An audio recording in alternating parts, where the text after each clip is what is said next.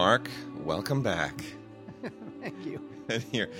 And I'm glad you're in good spirits. It's been a while, and we are opening with the Ennio Morricone music from Once Upon a Time in the West, because that was the all-time greatest film score in the opinion of our dear colleague who is deceased as of yesterday, Richard Schickel. As opposed to tomorrow when he may come yes, back. That's right. Well, he might. He's just angry enough. He's just angry enough. Yesterday, Tim and I were on stage over at the Ace Theater downtown. You ever been there, the old United Artists Theater on Broadway? I have not, because I've lived in L.A. for decades, but yet I've been to maybe six things in Los Angeles. That theater opened the day after Christmas, 1927, with a Mary Pickford movie. It was built by Mary Pickford and Douglas Fairbanks. As part of United Artists Theater downtown on Broadway, part of the Ace Hotel now, right next door to it.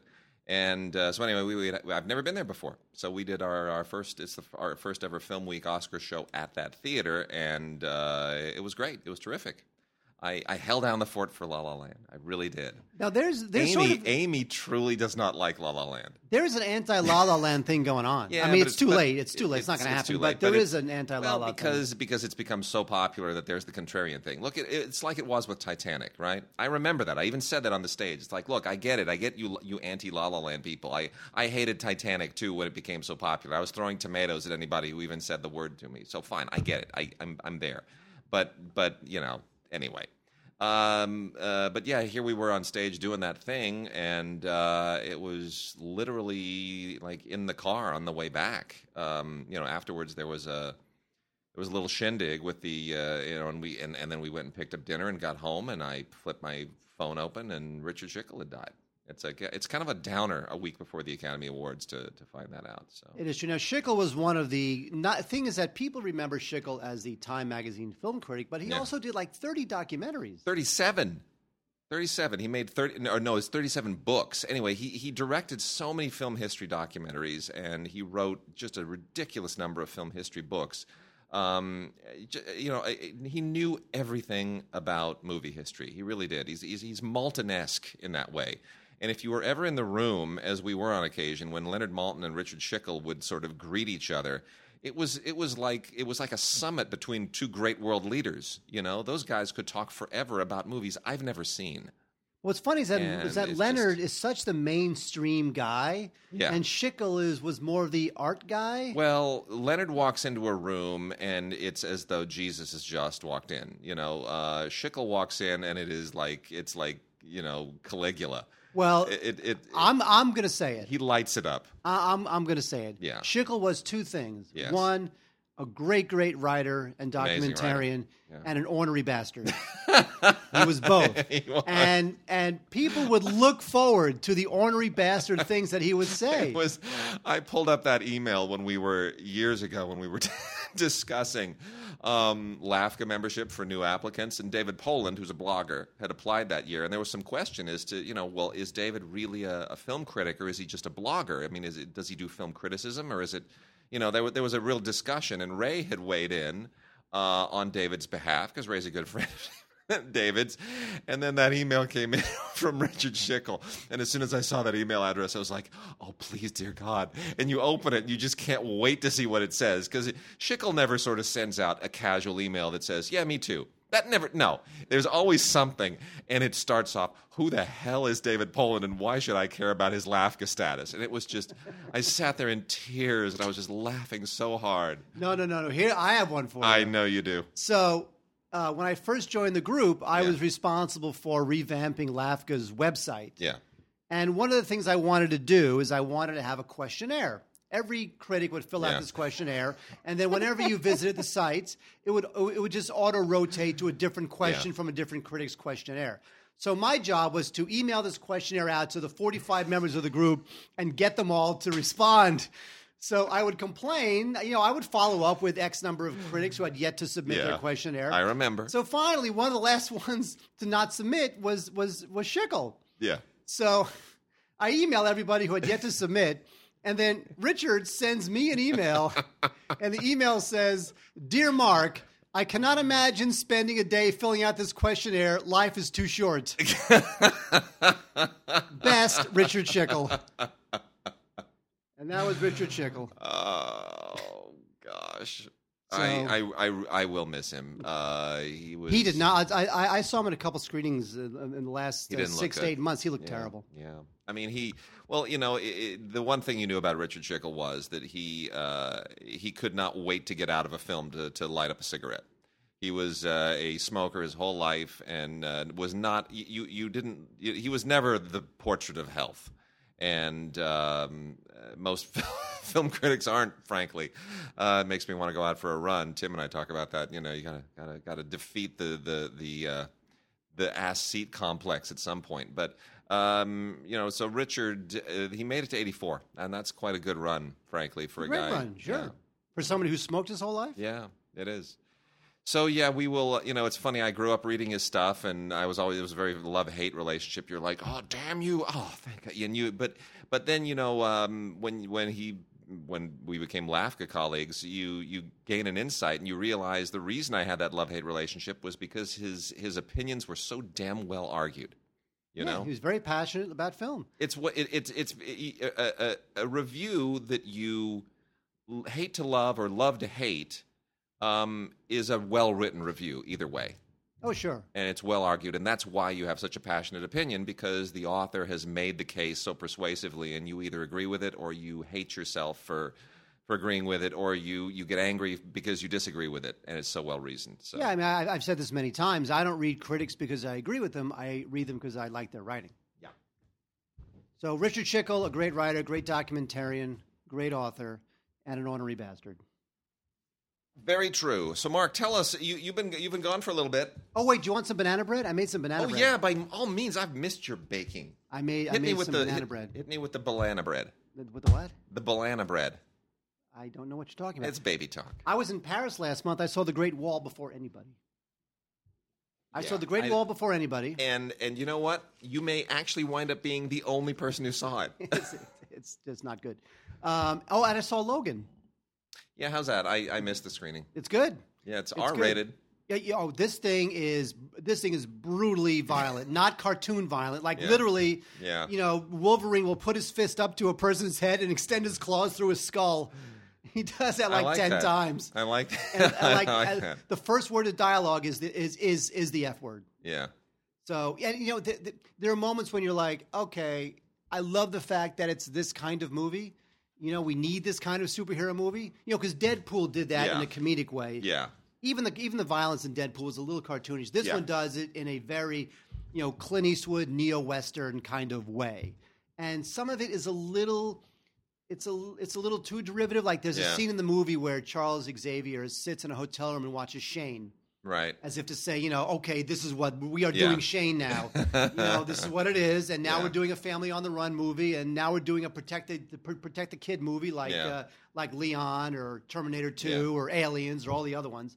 So I'm not saying it's not derivative in its bones, but the thing is that it was a superhero movie that I wanted to see. It was good. That's awesome. It was like the least superhero Well, that's film. good. So it redeems the Wolverine movie, which was just... I said this in my review, which I haven't filed yet, but I think Fox has done right by that series.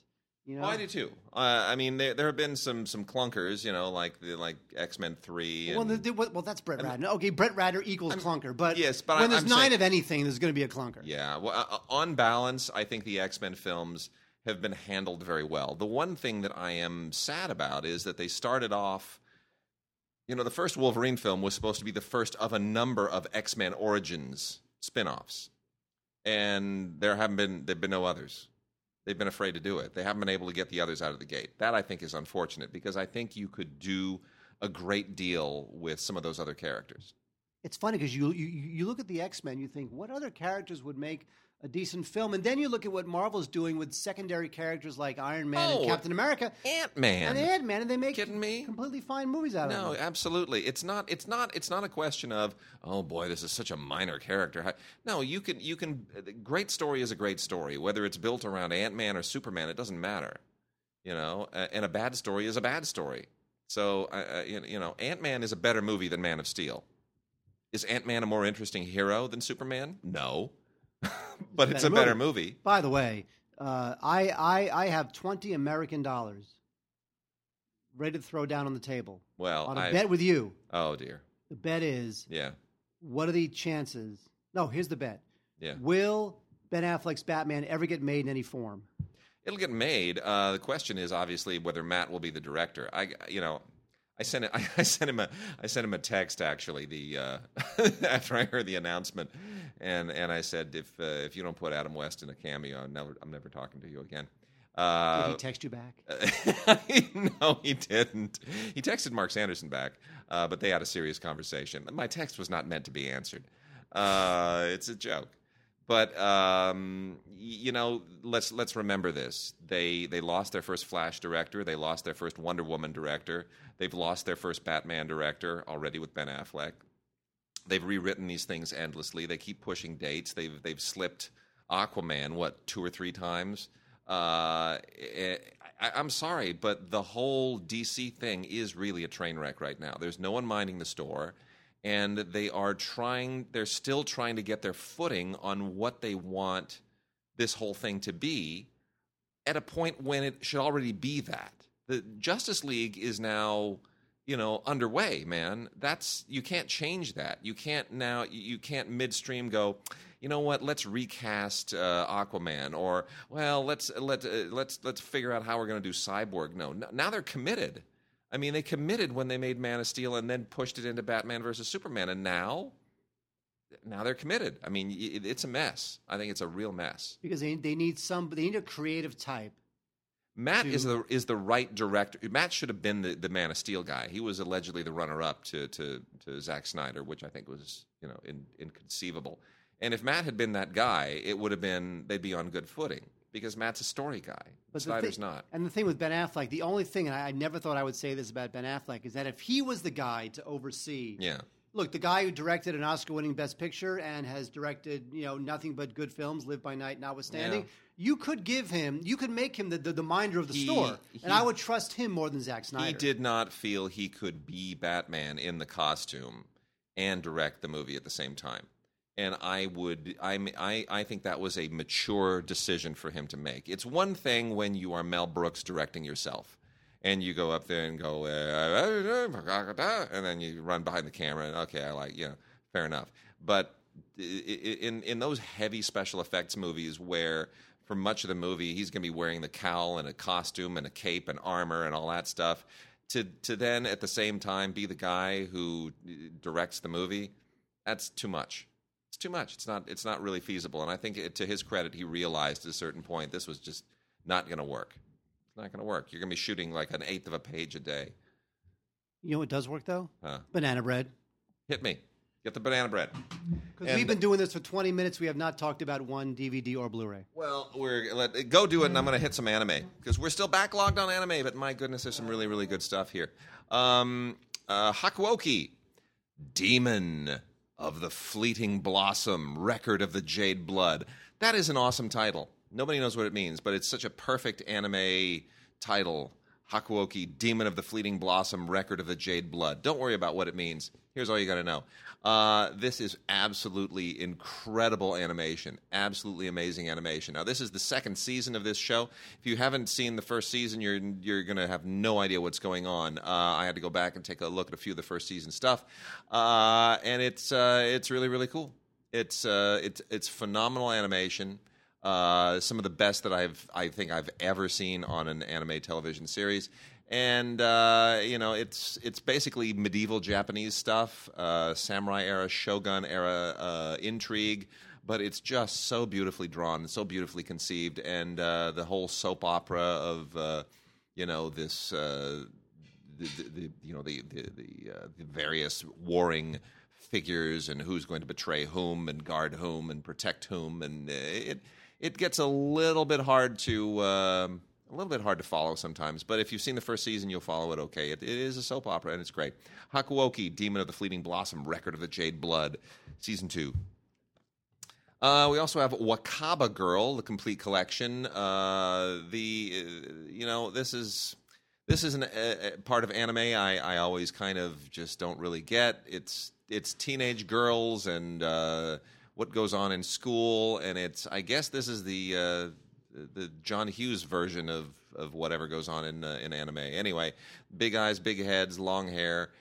Sometimes short hair, really short skirts. I don't know. You can't have long hair or shorts, and you either have a long hair and a long skirt, or a short hair and a short skirt. That's how these things seem to be.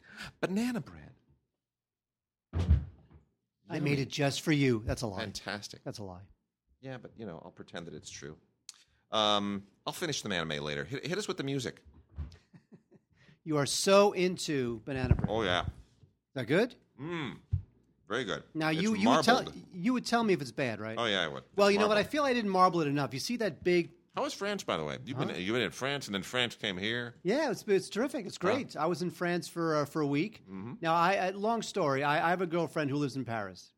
She actually lives about 5 miles south of Paris, but it's a 10-minute metro ride into the heart of the city. So she's basically in Paris. You overlapped in Paris with my wife by like 12 hours. There was no way we were going to There was see no each other. way. It was not No. going to happen. Because the thing is that because we have a long-distance relationship, this is a long story. I met her at the Cannes Film Festival in 2004. So this is a very long odyssey. But because we have a long-distance relationship and we only see each other once every couple of months, we try to live as boring as we can. I don't go to Paris and trip the night fantastic because I need to be with her in a completely mundane, quotidian way. So I went to visit her and had a great time. I wound up seeing the Great Wall about a month before it came out in the States. So I knew earlier than most how bad it was. And had a great time. Ate a lot of great food. Hung out with, she's got a 4-year-old daughter. And we had a great time because I'm just a big clown. And kids love me and had a great time. And then she was here. And we had a crepe party, which you missed. I know, because I've got a 4-year-old. She brought her crepe pan from Paris. She bought a crepe pan, stuffed it in her luggage, and brought it to Paris. And we had about 10 friends over, and she made crepes. She put out all the fixins in the middle of the dining room table, and she taught everybody how to make a French crepe. And it was very exciting. That's awesome. Yes, it is. You know what else is awesome? Arcade Fire. Yeah. Arcade Fire, they have a new Blu-ray called The Reflector Tapes. This is live at Earl's Court. It's a film by Khalil Joseph, who's very talented. This thing looks great. It sounds great. It's got a whole lot of songs on it. A lot of them from the Reflector tapes, but also they do play some older stuff, which is great. They played Rebellion Lies is one of the songs that actually kind of got me into them. So I would definitely recommend Arcade Fire, the Reflector tapes. Good stuff there. Gimme Danger is a great film about the Stooges. This is directed by Jim Jarmusch, who obviously is the same Jim Jarmusch who gave us Patterson this year and all sorts of great films, Ghost Dog and Lovers Left Alive. This is all about the Stooges, and Iggy Pop is the most famous member of the Stooges, and he is represented here plenty. And it's all about the band, where they started, how they got started, why they became popular, the type of music they made. And it's great. Lots of anecdotes, lots of music, good stuff. Give Me Danger if you like that kind of music. Leonard Cohen passed away a little while ago, and this is a film by Leon Lunson called Leonard Cohen, I'm Your Man.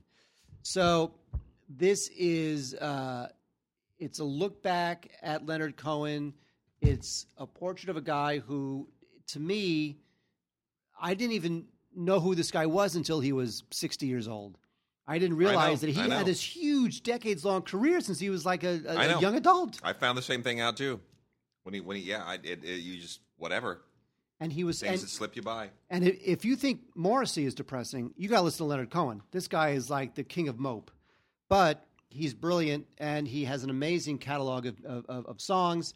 Some of them are performed here on I'm Your Man by U2, Rufus Wainwright, Nick Cage, and so it's good. Leonard Cohen, I'm Your Man, a great tribute to a great artist who unfortunately is no longer with us. Danny says is I kind of just skimmed through this, but it's about a guy named Danny Fields, and he was a guy who worked with the Doors and Lou Reed and Judy Collins, and he managed a lot of artists, including the Stooges, who we just talked about. So Danny Fields is one of those guys who you don't know who he is when you put the DVD in, and then you learn about him.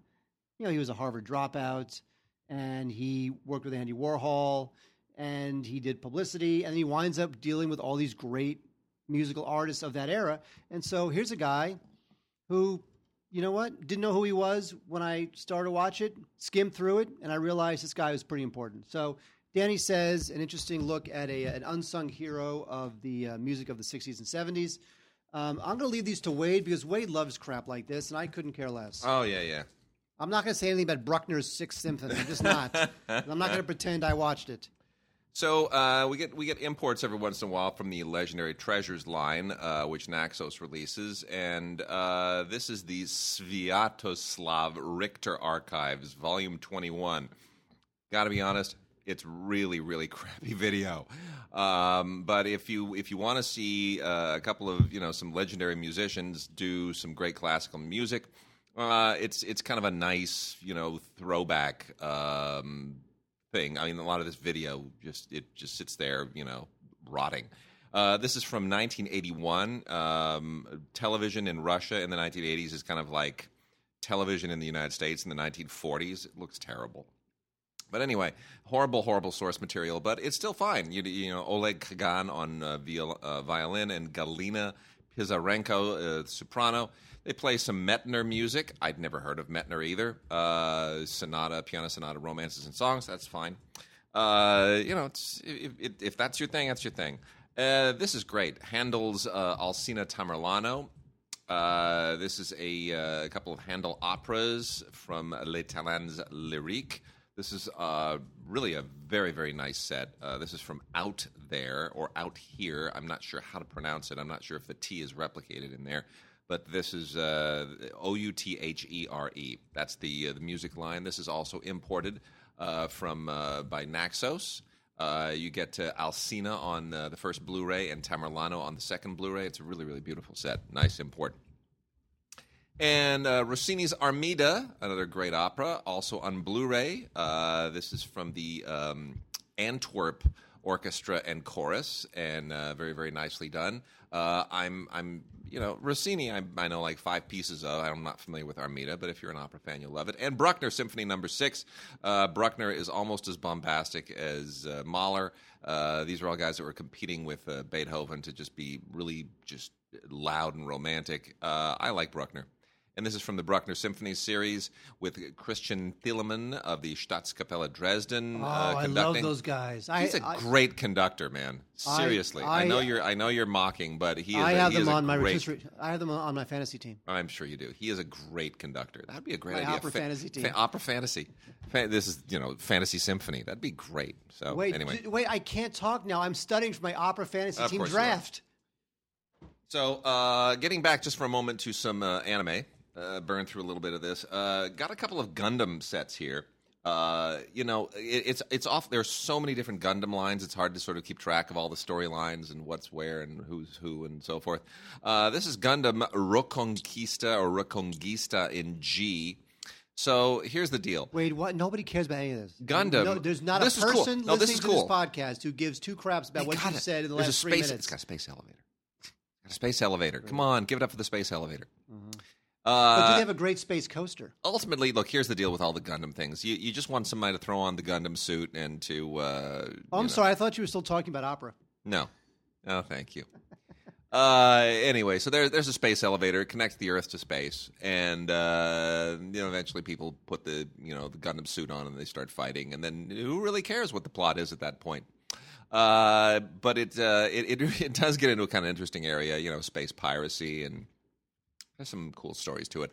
Ultimately, it's all about the suit. Those suits are just the best. So that is Gundam Reconquista in G from the Sunrise line of Right Stuff. And then we've also got Gundam Mobile Suit V Collection 1, also from Sunrise. And this is a little bit, I think this takes place chronologically before the other one. I always kind of struggle to figure out how all these things plug into each other. There's just so much Gundam out there. Slightly less exhilaratingly animated, but still actually a lot of fun. Just because this is this part of the Universal Century, year 153, and I think Gundam Reconquista is the end of the Universal Century and the beginning of a new one. I think that's how it all plugs together. But in any case, your space empires and warring tribes and, everything kind of Earth hangs in the balance as it always does. And you got 26 episodes of this thing, which is, pretty great stuff if you can kind of follow what's going on. I always enjoy a good Gundam, even if I don't know what's going on. And then last two here that I'll make for this show is from Nickelodeon, Legend of Korra, the complete series. This is one of the more popular anime shows that has wound up on American television. Nickelodeon hosted it, and it's 5 hours worth of bonus features in addition to the complete series, which is pretty great. And this is Blu-ray. It is really, really cool, really well animated. This is the sort of the original animated Avatar world, the Last Airbender ongoing, and not to be confused with the James Cameron movie. But it's it's kind of Middle Earth-ish. It's very fantasy-like. It's a little bit like an Asian Lord of the Rings deal if you're not familiar with the world. And that's a beautiful set.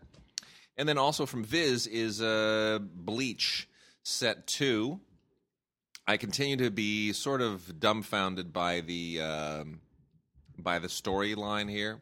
It gets very, very apocalyptic and mythical, and it's often hard to follow, as much anime is. I say that on this show a lot, but still really, really beautifully animated. Set 2 for Bleach. Go on. Hang with the Soul Society. That's all I'm going to say.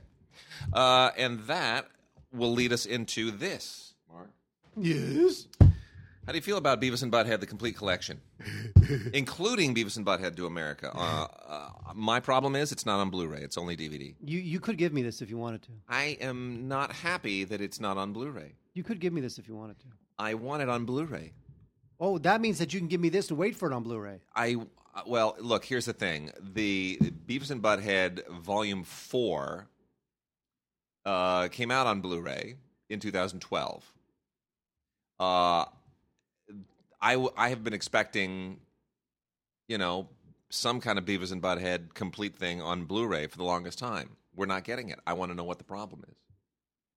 What's the problem? Why isn't it out there? Why don't we have it? The problem is that you're waiting. They're waiting for you to give me this version, and then you can wait for the Blu-ray. Well, anyway, this is basically the same thing that came out with the Mike Judge collection back in 2006. So I guess they're just putting it out there again. But I just don't understand. I want a complete collection on Blu-ray. Why will they not do the Blu-ray? Why will they not do the Blu-ray? Because I don't know why. Anyway, you know what? Because they look at the profit and loss. They look at the P&L. Doesn't make sense. How much it's going to cost to master it in Blu-ray versus how much they expect to make on it. Let's talk for just a moment. Beavis and Butthead. Why do we love them so much? Because they are just. First of all, they remind us of ourselves. Back when we were that age, or at least people. That's sadly true. Or at least people we knew. Yeah. Also, there is just something so just elemental about it. There's just something about a guy who just laughs in a way that will always make me laugh. That's unfortunately true. But really, honestly, I love that show because I was not that guy, but I recognized that guy and I knew that guy. Yeah. And it just, with a minimal amount of dialogue, it just really nailed who that guy is. And plus, there's something about the amount of comedy they're able to get out of so little dialogue. The guy just goes, and I can't stop laughing. How many of us have actually, as grown men, invoked phrases like, I am Cornholio, I need teepee for my bunghole. See, I never said that. You didn't, really? No, I didn't. That was a little too... I'm not doing teepee for my... when I was that age, I didn't do teepee for my bunghole jokes. I just didn't. But as an adult, you do. Yeah. Okay, so really quickly, segueing from animation into live-action anime which has been adapted into live-action stuff, Funimation has given us a number of really, really awesome tidbits here. Attack on Titan, the movie, Part 2. Live-action Attack on Titan. If you're a fan of Attack on Titan in animated form, you will love this. Japan has a very specific... The Japanese industry has a very, very specific way of translating a lot of their anime classics into live-action movies. It doesn't always work. The Space Cruiser Yamato or Space Battleship Yamato live action. Not quite so great. I had waited a long time for that, but it's nice to see the things kind of be made flesh and blood, and the CGI and the effects are oftentimes really, really sharp. So they all kind of follow in the vein of that. Attack on Titan Part 1 and now the movie Part 2 is actually quite a lot of fun. It's really well done. It's super high in graphic CGI, really, really intense. But they do a really good job. And even more impressive, I gotta say, are all 3 parts of the Rurouni Kenshin series. Is Part 1, Part 2, and Part 3. Part 1 is Origins. Part 2 is Kyoto Inferno, and Part 3 is The Legend Ends. And it's just violent and bloody and actually probably even better than it ever was on anime. It is just beautifully, beautifully done. So, this basically deals with medieval Japan and samurai assassins, and it's not Kurosawa. It's much pulpier and comicier, and it's obviously it owes a lot to its anime origins, but really, really outstanding. All of these are Blu-ray and DVD combo sets with Ultraviolet, so you can get it on your Ultraviolet library like I have, and you can show it to your 3-year-old toddler or your 4-year-old toddler and terrorize him or her with images of Japanese actors beheading each other and decapitating and slashing limbs off, and it's good stuff. Do people still care about Ultraviolet? I do. Boy, do I ever. So, Mark, before we get into new movies, yeah, we're gonna throw a shout out to our good friend Axel Peronio, longtime listener. Axel's doing a good thing. You know that? You're about to tell me if I don't. I am. You haven't read any of the emails because you've been comporting. Have you? Sort of, maybe. So Axel lives in Luxembourg, and because we got listeners all over the globe. And he is starting a cine club, a movie club. Oh, I read about that. Yeah. I love it. And he's he's putting a lot of work into this thing, and it is really, really impressive. It's a completely curated video club, and he is going to carry the water for everyone who really believes that movies matter. And we give this club our full endorsement. I think it's great. I think it is. I think the idea of having people in professional organizations. I think the idea of creating movie clubs out of the chaos of a corporate environment is one of the greatest things I've ever heard, because you have people of all kinds of backgrounds and disparate interests who now can bring all of that together in this age where people are retreating more and more into their living rooms. And you're sort of reintroducing the idea of movies as a social experience again in sort of the ultimate social environment, and the one that is sort of detouring people more than ever from doing social things because people work so much they don't have time to do social things. So now Axel is taking the torch, and he's saying, why not take advantage of the social environment of work and encourage people to re-embrace the social aspects of movies. I think it's great. Axel, we salute you.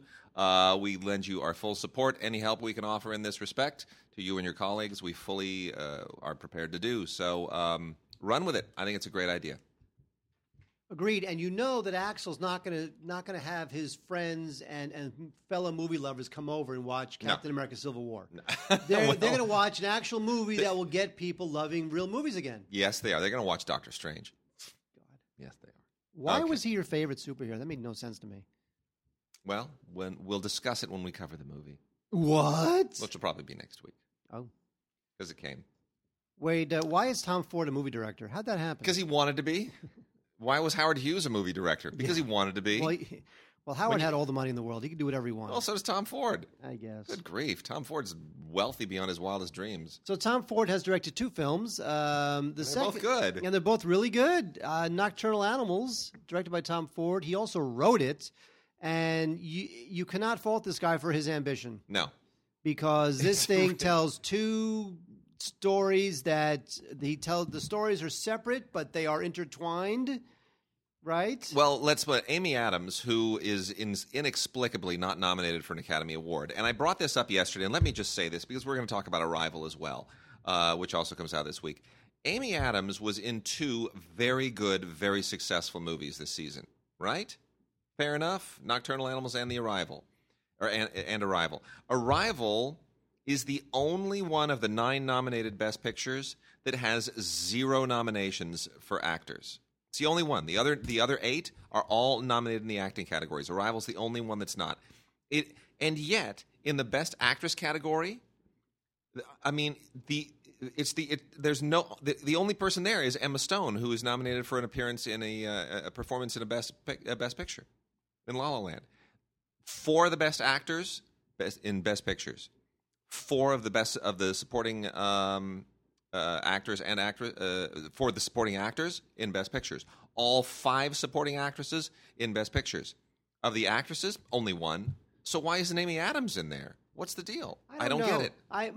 Numerically, I can't wrap my head around it. I just wonder whether Arrival, whether the Academy thought Arrival was more an achievement of direction. And people love him. They love Denis Villeneuve. Yeah, right? I guess. They love him. And I love him. And if anybody's got to do Blade Runner, if that movie has to be made, yeah, he's the guy. I'm glad it's him. He's the man. But in the meantime, we have Nocturnal Animals, and this thing is just gripping. Tom Ford hits out of the park. It's got a noir thing going on. It's very violent. It's very emotional. It leaves you with a lot of questions. You're a little bit haunted by it. It's a tricky narrative juggling act, and he just really makes it happen. And people complain that this film was very surface level and very slick, but that's who these people are. Yeah. So that makes sense. Visually, the film mirrors the characters. Yeah. This is very pretty, very glossy, a lot of sheen. And Michael Shannon, who's just everybody's favorite. I love him. We all love him. Yeah. Oscar nomination. And, I love this film. It's a great film. I'm very surprised. Tom Ford, keep making movies. Yes, I agree. I think it's, a lot of people have said, what a horrible movie. It's about all this. And I'm like, no. Nothing really awful happens in this movie. She's reading a book. And this is a movie about psychological revenge and abuse. It is fascinating when you step back and you realize what it is you're watching and how it affects you. Ford is a very skilled filmmaker. I mean, he puts movies together like a fine suit. You know how long I thought up that one? I hope no more than about 7 seconds. Probably 6. Okay, so The Arrival, the other Amy Adams movie. We got this in 4K Ultra HD Blu-ray and digital HD copy, which means ultraviolet. And yes, it is staggering in 4K. If there's a movie that needs to be in 4K, this is the one. My goodness, you see every little suction-y tentacle of every CGI effort in this thing when those little like starfish hand things of theirs go schwink onto the glass.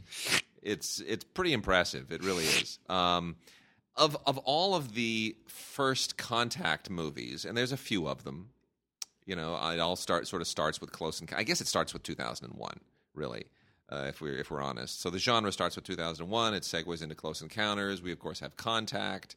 There have been a few of these. Star Trek First Contact. Yeah, not really. What? That's a Star Trek movie. This is right up there. It's not Close Encounters. It's not 2001, but I think I like this better than Contact. And I like Contact a lot. I think I like this better than Contact, too.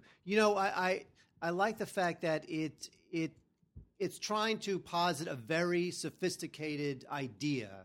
Incredibly so. Right, in a mainstream science fiction film. Yeah.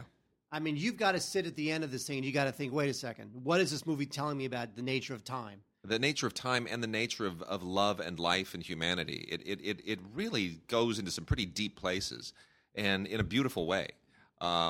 Because ultimately, if you think about it, at the end of this movie, usually movies that deal with alien contact, there's some kind of a conflict going on. That's the nice thing about First Contact movies is that they're no evil aliens. They're more about understanding, more about sort of the détente of trying to somehow bridge all of the things that separate us in language and species and air and who knows whatever else. What is out there and what prevents us from perhaps coexisting. It's pretty deep stuff. I will say this. Forrest Whitaker in this and then also in Rogue One, he's using accents. I don't know where they come from. He's becoming the Crispin Glover. He kind of is. He gives these bizarre performances. And I'm loving them, but I'm thinking, is that New Orleans by way of Yorkshire? What accent is that? I don't understand. It's just these strange accents. Anyway, he's really going out on a limb these days, and I love it. But it's He's kind of taken a weird turn as an actor. He's doing interesting accents. Never did that before. That's true. But Arrival is just terrific. It's one of the fantastic. best films of the year, Yeah. and I think that it will hold up as being one of the, not an A-level science Right. fiction film, but a very solid, respected, Lot of- remembered B-level science fiction film. Agreed. A lot of really, really interesting extras on here. Not a lot of extras, but the ones that are here are interesting, especially xenolinguistics, which gets into that whole area of study that Amy Adams specializes in the movie, and then of course the editing of the film and the sound design of the film. It's very interesting. I'm not sure it'll win. This is more likely to win sound editing than La La Land, but if La La Land wins sound editing, Then it's all bets are are off. We said the same thing. It's going to win like 12 awards. It could be the all-time top. I think it's going to win 10, to be honest. Okay, this cannot think it's win. gonna win 10. It can't be the biggest. Like, it's not that amazing. It's Yeah, not it going to is. be all-time. Yeah, it is. The Oscar record holder for most wins ever. It could. It's not. I don't think it's likely to. The three that it can only win 13 of its 14 because it's against itself in song. And the three that I think it is unlikely to win is actor. It's not going to win actor. There's no chance. Gosling's not going to win actor. If Gosling wins actor, it's just people are. First of all, he doesn't deserve it. First, he was the weak link in that movie, if you ask me. He's the weak link, but he's the one that got her attached, and he sort of defers to her in the movie, which he should. Because he can't sing and can't dance? Well, he won't. Stop it. He's not going to win. I think costume is a long shot. That almost always goes to period films. Just making dresses that are nice, bright, pretty colors. Corsets and lots of buttons. It's not gonna. It's not. That's not gonna cut it. I mean, it's got some great costumes. Don't get me wrong, but it's not. You know, Florence Foster Jenkins is. That's a costuming effort. So I think they will more likely do that. And then sound editing and sound are the other two. Well, ringers. the two sounds usually go together. They've been split in recent years very often, and in this case, I think it's very likely to get sound because it is a musical and it's a really good sound effort, and because it's the first time that an all-female sound team has been Oscar nominated, and one of them is from Singapore. I think that just is one of those stories, those backstories that's going to push people emotionally over the edge. Sound editing, I'm not sure. I'm not sure. So if it wins both of those, it's a rout. I want to see it win everything but Best Actor. Because I want Gosling to realize, you know what? I'm just this depressed hangdog guy who, I don't deserve to win. Anyway, okay, wait, let's talk about two other Best Picture nominees, shall we? Or should we wait on that? No, go ahead. So I remember popping in Hacksaw Ridge, and I thought to myself, oh, do I have to watch this with Mel Sugar Tits Gibson, who's been in movie jail for like 10 years because he's unhinged and out of his mind, and God knows what the hell this guy thinks, and his freaking dad he's out of his mind. Mel Gibson does not deserve to be in the company of men when he thinks things like that. And then you watch the film, you're like, this guy's a good director. This guy could put together a movie. And you're like, God damn, Hacksaw Ridge is really good. See, I've been more forgiving of Mel than others because I have sympathy for the mentally ill, and I say that seriously. I think Mel has, he's had that Jekyll and Hyde thing for many, many years, and people have said that there's an evil Mel and there's a good Mel, and just hope he hasn't been drinking, and so I think that's. I think that's always been part of who he is, and I'm willing to be a little bit forgiving, because I've seen the cartoons where, the Bugs Bunny cartoons, the Jekyll and Hyde things where you take the, never mind. So anyway, that said, I didn't like Hacksaw Ridge. No, I thought it was too much. It was excess. It's very violent. It's all shot in Australia, and obviously so, with an all Australian cast, all of them doing Virginia accents, well, except for Vince Vaughn. And Andrew Garfield, but Andrew Garfield is British and he's doing a Virginia accent, and then you've got because Mel realizes that he's got to surround himself with friendly faces because he is Mel Gibson. They threw the money. Australia cut him a break and they saved millions of dollars. But Rachel Griffiths, who I loved, is in it, and I know she's not an American, and. This film almost Hugo makes Weaving is it? I just Sam like I was just it's all. I was just very aware. Everyone in this movie is Australian. So what? Playing Americans. So what? Superman was played by a Brit, and Spider-Man was played by a Brit, Andrew Garfield, right? Yeah. I mean, Anyway. nowadays we're just used to that. Just be glad that Andrew Garfield's role was not played by someone in China, so that they can release the film in China. Andrew Garfield made 2 movies about men of faith in struggles this season, Hacksaw Ridge and Silence for Scorsese. And in both of them, I found his hair to be much more dramatic than the movies. You're out of your mind. I think this thing is really well put together. Andrew Garfield's got a lot of hair. That's fine. Fair enough. Anyway, it's a good Blu-ray. It's 2 discs. It's a disc 1, 4K Ultra HD. It looks fantastic. The Blu-ray on disc 2 also. You got deleted scenes. You got this thing with Mel Gibson that doesn't go anywhere. And you've got a documentary making of, which is, it's a big wet kiss to the film, but it's worth skimming through. So I like Hacksaw Ridge a lot. I think this thing is just filled with just muscle and testosterone and blood and violence. And yet it's funny how Mel wants it both ways. He wants to tell a story about the importance of pacifism using as much blood as he possibly can. That's true. And that, it's excess. It's just so in your face. It so slathers it on. Yeah, but that's Mel. Look at like Apocalypto and Jesus and the Passion of the Christ, for crying out loud. Yeah. Seriously, no character has ever been tortured as much in any 17 films as Jesus was in that film. Manchester by the Sea. Wait, can I tell you something about Manchester by the Sea? Yep. It's depressing. It is. I here's the thing. I'm going to say this because I think I'm dead inside. I am dead inside because I did not freak out over Moonlight, and I did not freak out over Manchester by the Sea. I didn't either. And we had this conversation yesterday. Moonlight.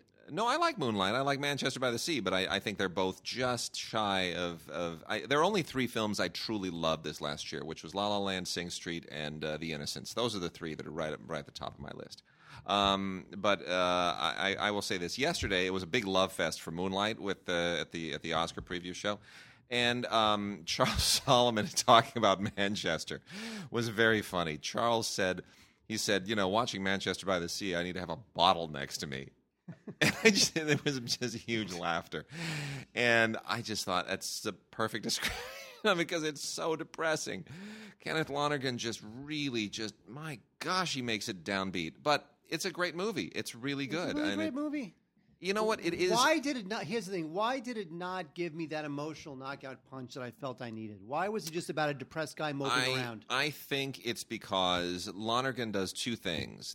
Because Lonergan does a thing and because you do another thing. This is why, and I have a theory about this. So I think the thing that you do is you say, this is getting really dark. I need to pull myself back. And as a viewer, you don't let yourself go as deep as he's trying to pull you. You pull you say, I got to come back a little bit. So you throw up a wall, and that blunts the impact. Because the movies that really get you to a dark place and make it effective, they don't sort of gradually take you there and wallow in it. They throw you there very quickly with kind of a surprise. There's a moment where it jerks you and it jars you, because otherwise you're going to resist it. And he takes you there pretty much immediately, and you know it's coming, and you feel that it's coming. And the other thing is, he's a very subtle filmmaker. So even though he takes you there immediately, he doesn't do what Mel would do and lay it on, super thick with a trowel. So I think he gives you a lot of fair warning. He does it slowly and methodically. And because he's that kind of filmmaker, you resist a little bit. That said, I don't think that's a flaw in the film. I just think that's the style of the film. So I think he otherwise does I think it's a really... Casey Affleck is great in this movie. Oh, he is great. He's not going to win. He should win. Well, Ryan Gosling's not going to win. No. I think Denzel's going to win. Really? Yeah, I do. Wow. Because Casey got tainted by that whole. I feel like that's kind of fading now. It's not like the Birth of a Nation guy. It's not. But we'll see. I feel like that's not getting any traction. I would have said that before the SAG Awards. The fact that Denzel won the SAG Award, which is granted much more of a popularity contest than the Oscars, it's much more star-centric at the SAGs, but that makes me feel as though the momentum has shifted to Denzel. And this would not be the first time that Denzel is the beneficiary of someone else's behavior. He's a good citizen. Denzel is everybody's favorite guy. He's stalwart. He's squeaky clean. He's a family man. The whole thing, right? I mean, we love Denzel. He's a dad. He's a husband. He's got great kids. His dad was a preacher. He's the guy. He's our Hollywood model, our icon, right? We love him. He's everything that a movie star is supposed to be. And he wasn't going to win in 2001 either, if you remember. But then Russell Crowe went and threw a phone at somebody, and everybody's like, okay, Denzel it is. And so, just being well-behaved wins you a lot of traction. And let's face it, Fences is a hell of a film. Yeah. It really is. He did a great job. He took a very, very difficult play, reinterpreted it in an interesting but very faithful way, and it's a terrific movie. So I think an Oscar for him there honors him both as an actor and a director and as a producer, frankly. So yeah, Fences is interesting. People complain that he didn't expand the story beyond what it was. He didn't use different locations. But what? But there are certain plays you can't and that you shouldn't. And it's like Death of a Salesman is the same thing. Fences is very much a kind of almost a flip side companion piece, cross-cultural version of Death of a Salesman. Those two guys sort of represent two very different kinds of American fathers. One black, one white, but basically coming from the same sort of cultural and same era, the same general milieu. And I think you treat those things much more preciously than you would, another play where you like Moonlight, where you can sort of freely adapt it because it's not this. It doesn't have this cultural gravitas to it. Something else too is that I'm sure Denzel, who's done the play, and he's done many plays, he probably thinks to himself, "Look, yes, the play is revered and it's won every award that there is, but let's face it, only 0.005% of the world has ever seen this play." Yes. So True. Why am I going to take it and send it to different locations in different cities and different countries and bars and restaurants, all this sort of crap, when the fact is that very, very few people have ever experienced this play. So I'm going to expand it. Instead of having it just be indoors, I'll have it in the house. So it's in the house, it's outside the house in the backyard, and maybe there's a couple of exteriors with the garbage truck, whatever. But that's basically it. Because he's trying to honor the play and not put too many of his fingerprints on it, because the thing is perfect as it is. That's going to come out in a few weeks on Blu-ray as well, so we'll cover it more at that time. So Justin Kelly, interesting director, first-time filmmaker a couple of years ago with a movie called I Am Michael, which was a kind of a biopic of Michael Glatze, who was a gay rights activist who became straight and evangelical and has remained a very controversial figure. That was a really interesting movie. James Franco did a great job in that lead performance, very impressive. But that was not the first of Justin Kelly's films released. His second film was released first, and by a more mainstream distributor.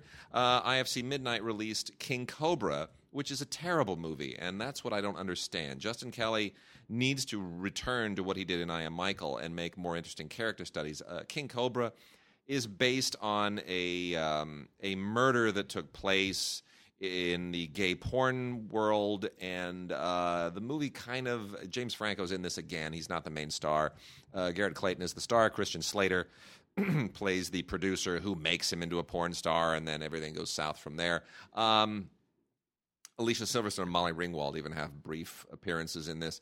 It's not an interesting film, and it just doesn't. It's not as subtle. It's not as nuanced. It's not as sort of compelling, and it just wallows in a world which is really tangential for most people. I mean, gay porn. How much interest is there really in a mainstream non-gay porn film about the gay porn world? I'm so into that. Yeah, I don't think you are.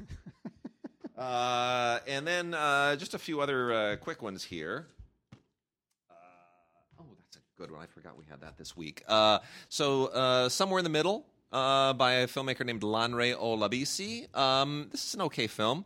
You know, there's most of these independent films that have all non-white casts. Some of them, mixed race. This one is an all-black cast. They tend to sort of try to flaunt that a little bit too much, saying, "Look, we're a film for the quote-unquote the community." This one doesn't do that. And I appreciate that. It is low budget. It is an interesting study of human relationships, which of course we've seen trillions of times in movies. But it's great New York locations and backdrop, good solid New York cast, and I think Somewhere in the Middle is a solid little indie. Kind of in a sort of similar vein is The Free World. This was a Sundance entry, has a great performance by Octavia Spencer, who I think is actually better in this than she is in in Hidden Figures, which is very, very commercial and mainstream, and I don't fault it for that. It's just not as interesting. Written and directed by Jason Liu. Jason Liu. And this is a good, solid drama. I'm sure as Jason Liu becomes more of a major filmmaker, I will probably know him more. Not that this is his debut film, and it's really the acting is what makes this. It's entirely about acting, basically dealing with someone who is in jail for a crime that he did not commit. And what it's like coming out and having to sort of adjust your life to that.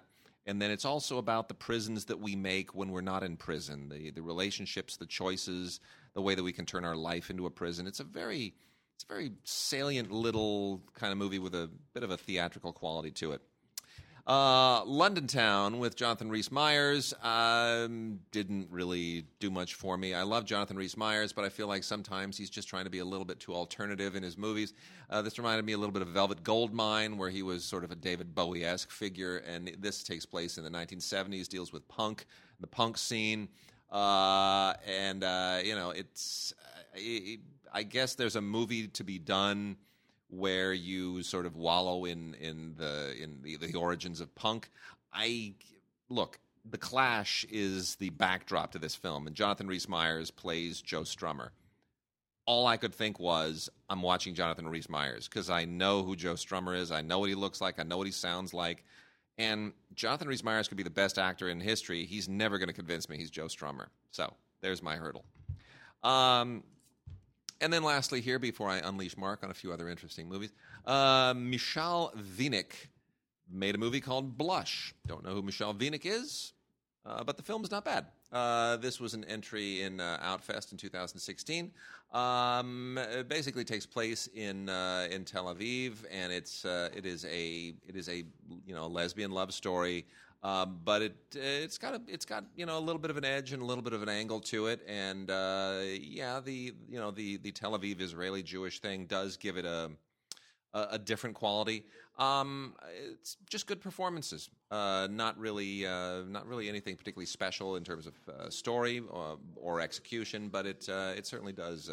It does have a different vibe. So that's an interesting entry this week as well. It's called Blush, and that's from Film Movement. All right, Mark just evacuated his space to what? your space, your chair. Yes, because I want to check Oh yeah, okay. All right, okay, fair enough. Mark wanted to watch the 60 frame per second Billy Lynn's halftime walk stuff. So while Mark's doing that, I will mention a couple of other films real quickly. Alfre Woodard is the best thing in Knucklehead, another independent film. This one is from RLJ Entertainment, and it is about a young man who is mentally disabled and basically finds himself alone in the Brooklyn housing project where he normally lives with his brother. But his brother is gone. And the only other family he has is Alfre Woodard, who plays an absolutely horrible mother, and it's a little cloying, it's a little obvious the way that it plays that angle. Anytime you have the I Am Sam kind of thing with some kind of an emotional or a mental handicap. You feel like the director and the writer, in this case both of them, Ben Bowman, co-wrote and directed. They're pulling your strings, they're pulling your chain a little bit, they're going for a little bit of the obvious heartstrings. That said, it's awfully hard to dismiss a movie that has Alfre Woodard in it. She is such an accomplished actress. She makes such interesting choices, and she grounds it so firmly, much as she does Luke Cage, for that matter. That you just can't really dismiss it. So I'm going to recommend Knucklehead. I think there's a lot of it sidesteps all of its pitfalls pretty well. The Alchemist Cookbook by Joel Potricus, I guess is his name, Potricus, is not as freaky as I wanted it to be. This is from Oscilloscope. It's Blu-ray. Potricus is an interesting director. I think his future is bright, but the whole idea here of a guy who sort of lives in a trailer in the woods and is doing, sort of witchcrafty things really should be creepy on a level that this film isn't. But that said, it's got some interesting insights into why they made the film and how they did it with Potricus and Ty Hickson, his actor, in a commentary, which is very, very good and very insightful, and deleted scenes and some outtakes and things like that. So that's Blu-ray. And then lastly here, before we find out what Mark thought of Billy Lynn's Halftime Walk, is a movie that I absolutely loved and nobody else seemed to have loved, and I don't care. A filmmaker named Rosemary Myers made a movie called Girl Asleep. I think Girl Asleep is an absolutely awesome, totally sweet movie. This is an Australian film, and it is... I'm trying to think of how to even describe this. It's like... There's a very Wes Anderson-y, David Lynch-y mashup kind of sensibility to this thing. And it's a coming-of-age movie about a young girl in the 1970s who is going to have a 15th birthday party, and her parents really want to make it matter.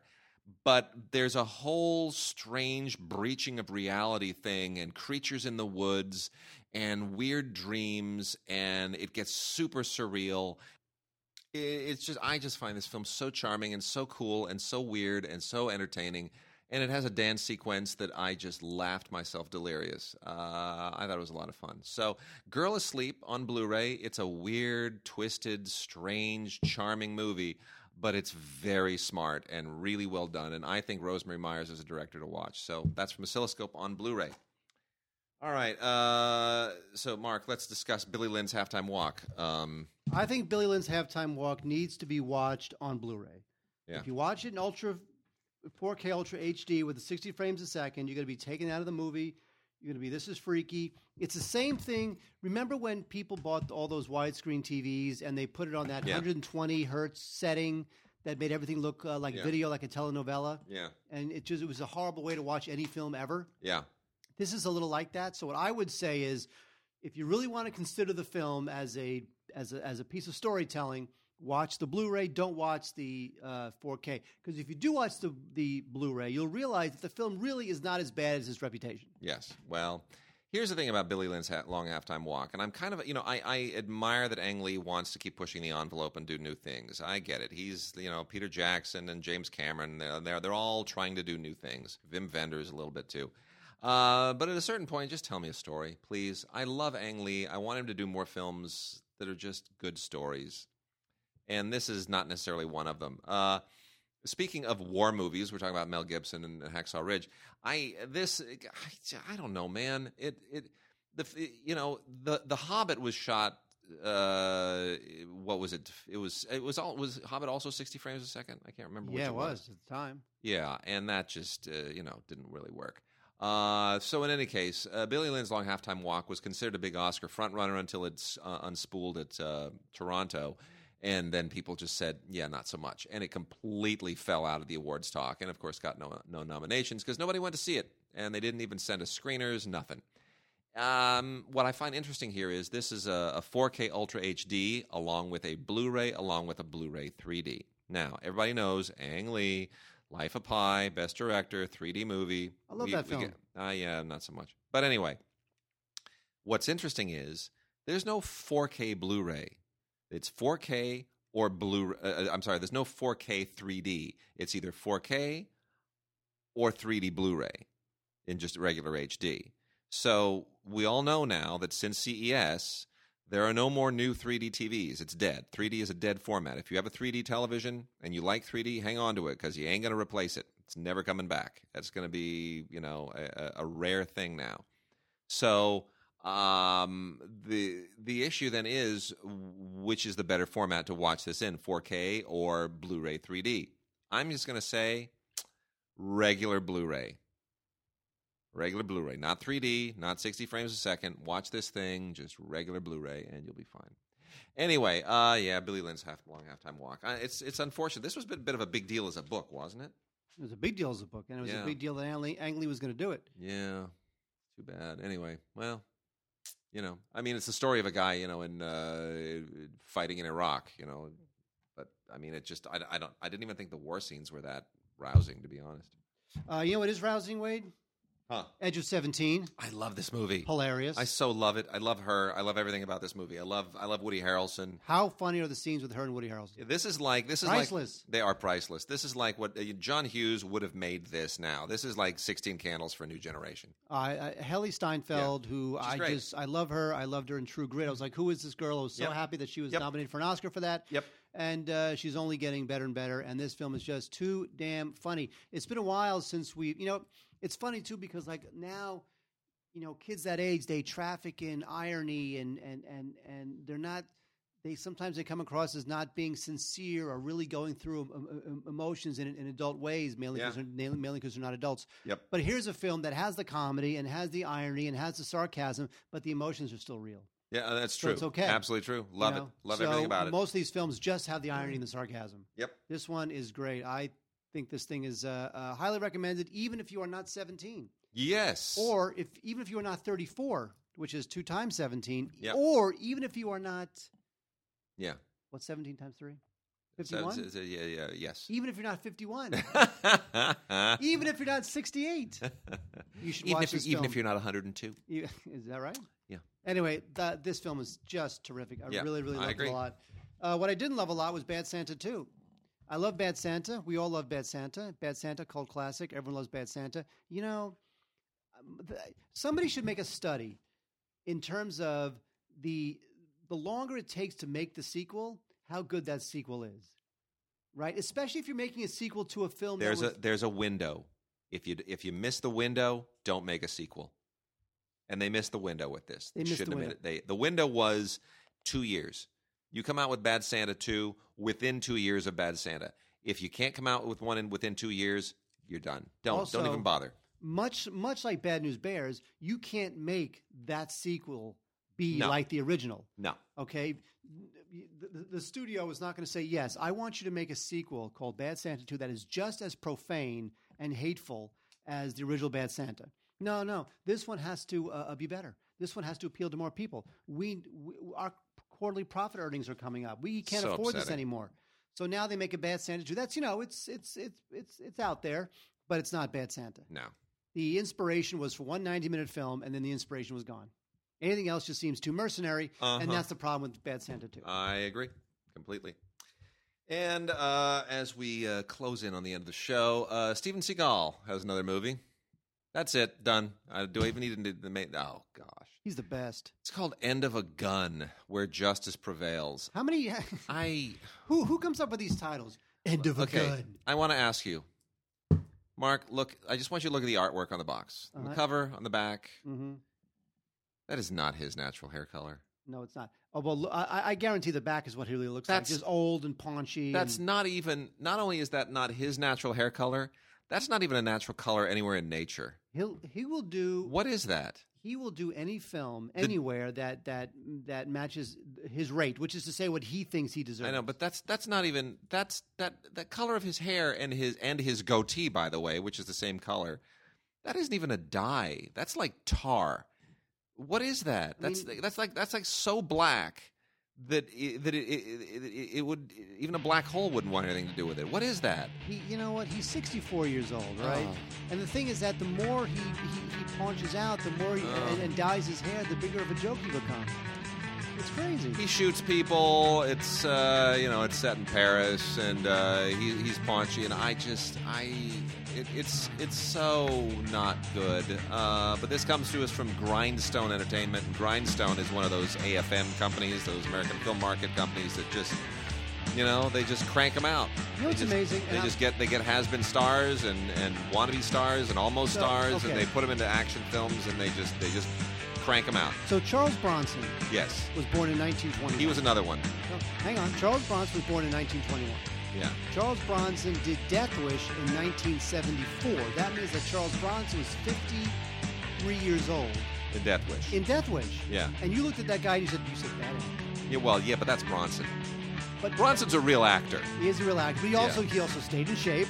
Yes, true. You know what I mean? Yeah. Like if Steven Seagal aged a little more realistically and maybe dropped 100 pounds, you'd be like, all right, he's doing a thing. Yeah. All right. Just stay in shape. End of a gun where justice prevails. End of a career. I can't even. All right. So with that, Mark, good to have you back. Yay! And, it is our next show is likely to be recorded before the Oscars. So we will not have our Oscar post-mortem at that time, but the following week we will. So next show, no Oscars, but the show after that, we will give you our full, complete post-mortem and scoop on our opinions of what the Academy Awards delivered. With that, we'll see you next week.